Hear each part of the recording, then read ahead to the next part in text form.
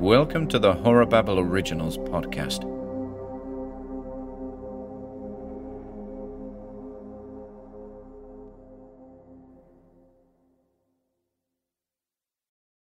A Baker's Dozen at the Zetland Hotel by Ian Gordon.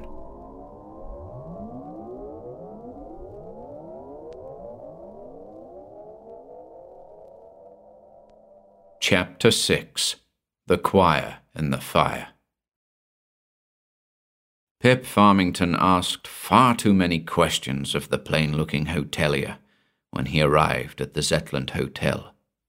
He was a bit of a history buff and issued queries by the dozen. Who built the hotel? When was it built? Who was the Earl of Zetland? What, for that matter, was the origin of the word Zetland? Shetland? How are the Shetlands connected to Redcar and Cleveland? Etc., etc. But the hotelier was unfazed by the experience. Not once did the expression on his face falter throughout the bombardment. He remained as cool as a cucumber and listened with the patience of a saint.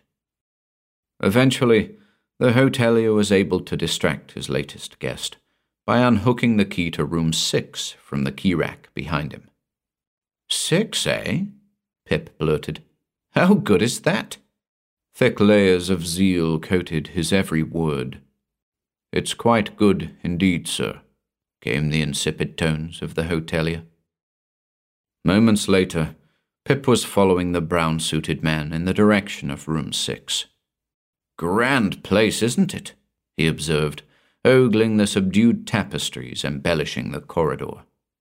Yes, the hotelier agreed indifferently.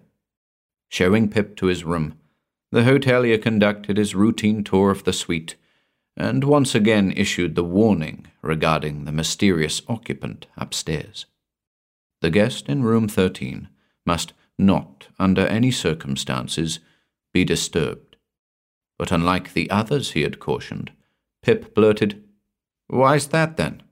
That, the hotelier answered, is the business of the guest in room 13. Oh, said Pip, deflated. And off the man in the brown suit plodded, returning to his station.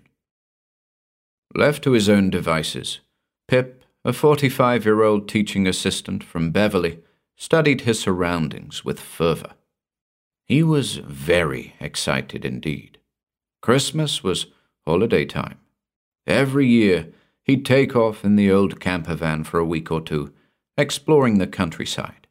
He worshipped the cold, blossomed in the rain. He'd travel as far as a fortnight could take him, within the confines of Great Britain, of course. This year, he was on his way to Northumberland, had a hankering for Kielder water straddling the England-Scotland border. A UFO hotspot, allegedly, not to mention the lost villages purported to lie at the bottom of the lake. Pip was a high-strangeness enthusiast. He loved all that stuff.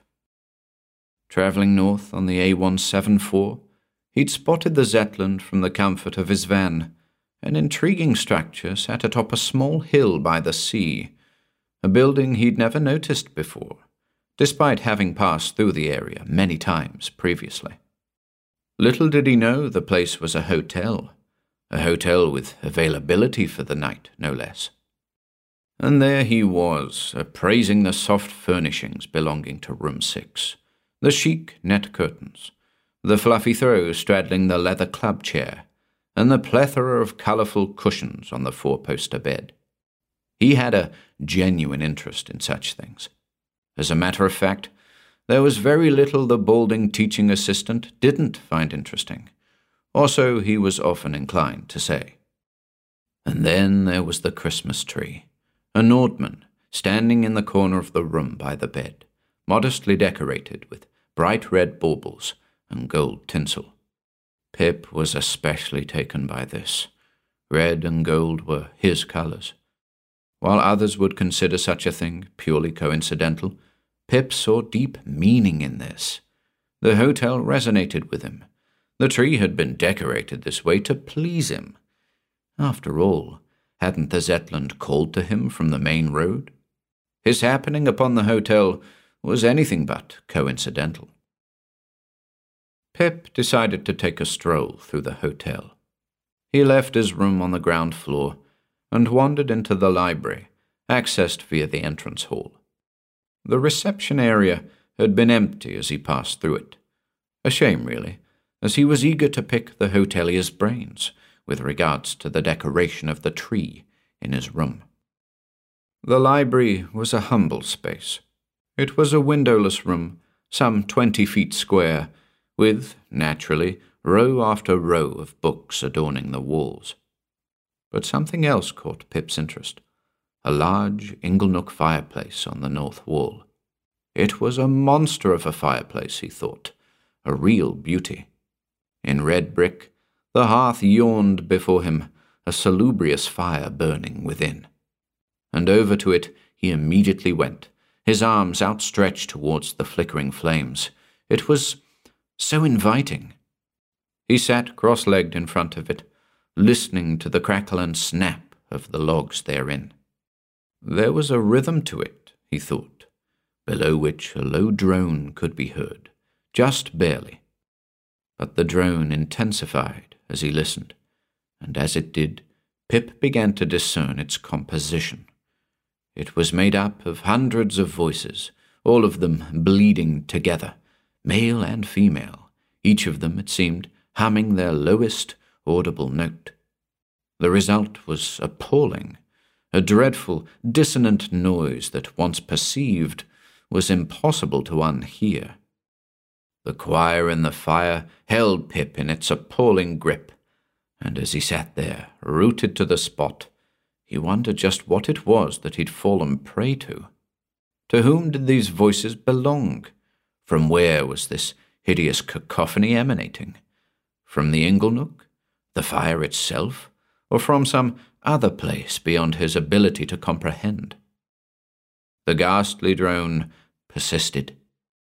And now, in the flames before him, their incendiary dance framed by the gaping maw of the inglenook, Pip saw faces, terrible faces belonging to conical heads, all teeth and hollow eyes. These were the singers, the choristers of the fiery choir, humming their horrible melodies, teasing their victim. The razor-sharp teeth chattered as the low notes vibrated. The shadowy eyes captured his as the ardor of the choir reached its zenith. And then there were words, articulated by familiar voices. "Remember me, Pip? Remember what you made me do?" It was David Arnold, an old school friend, perished in a prank involving a supermarket trolley and a bus. "I saw you, Pip. Looked up at you the whole way down. Why did you let me do it?" Susan Buckley, a college roommate, jumped to her death from the Humber Bridge. "They're not worth it, Pip. Leave 'em be." Chi Lee, a family friend, died defending Pip in a backstreet pub brawl. "Why, Philip? Why didn't you help me? You could have saved me." His very own mother choked to death at the kitchen table. "Go away," Pip yelled. "All of you. Leave me alone." But still, the drone persisted, the menacing sound penetrating his gut, making him retch. "Accidents, misunderstandings, not my fault.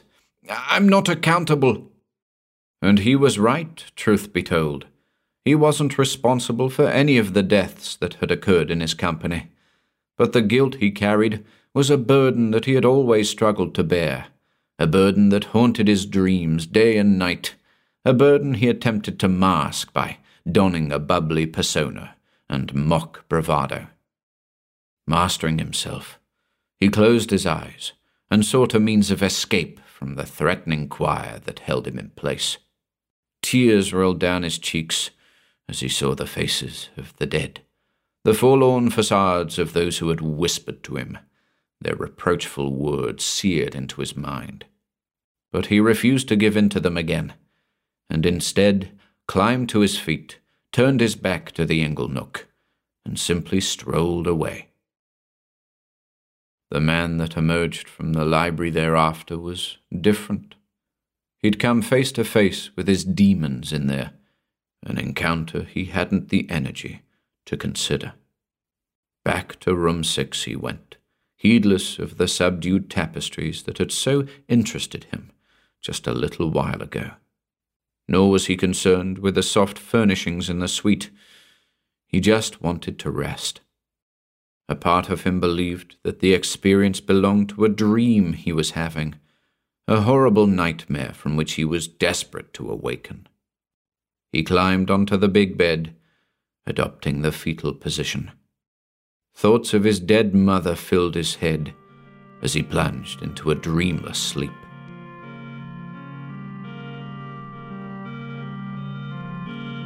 Thanks for listening today. Join us again tomorrow for the next part.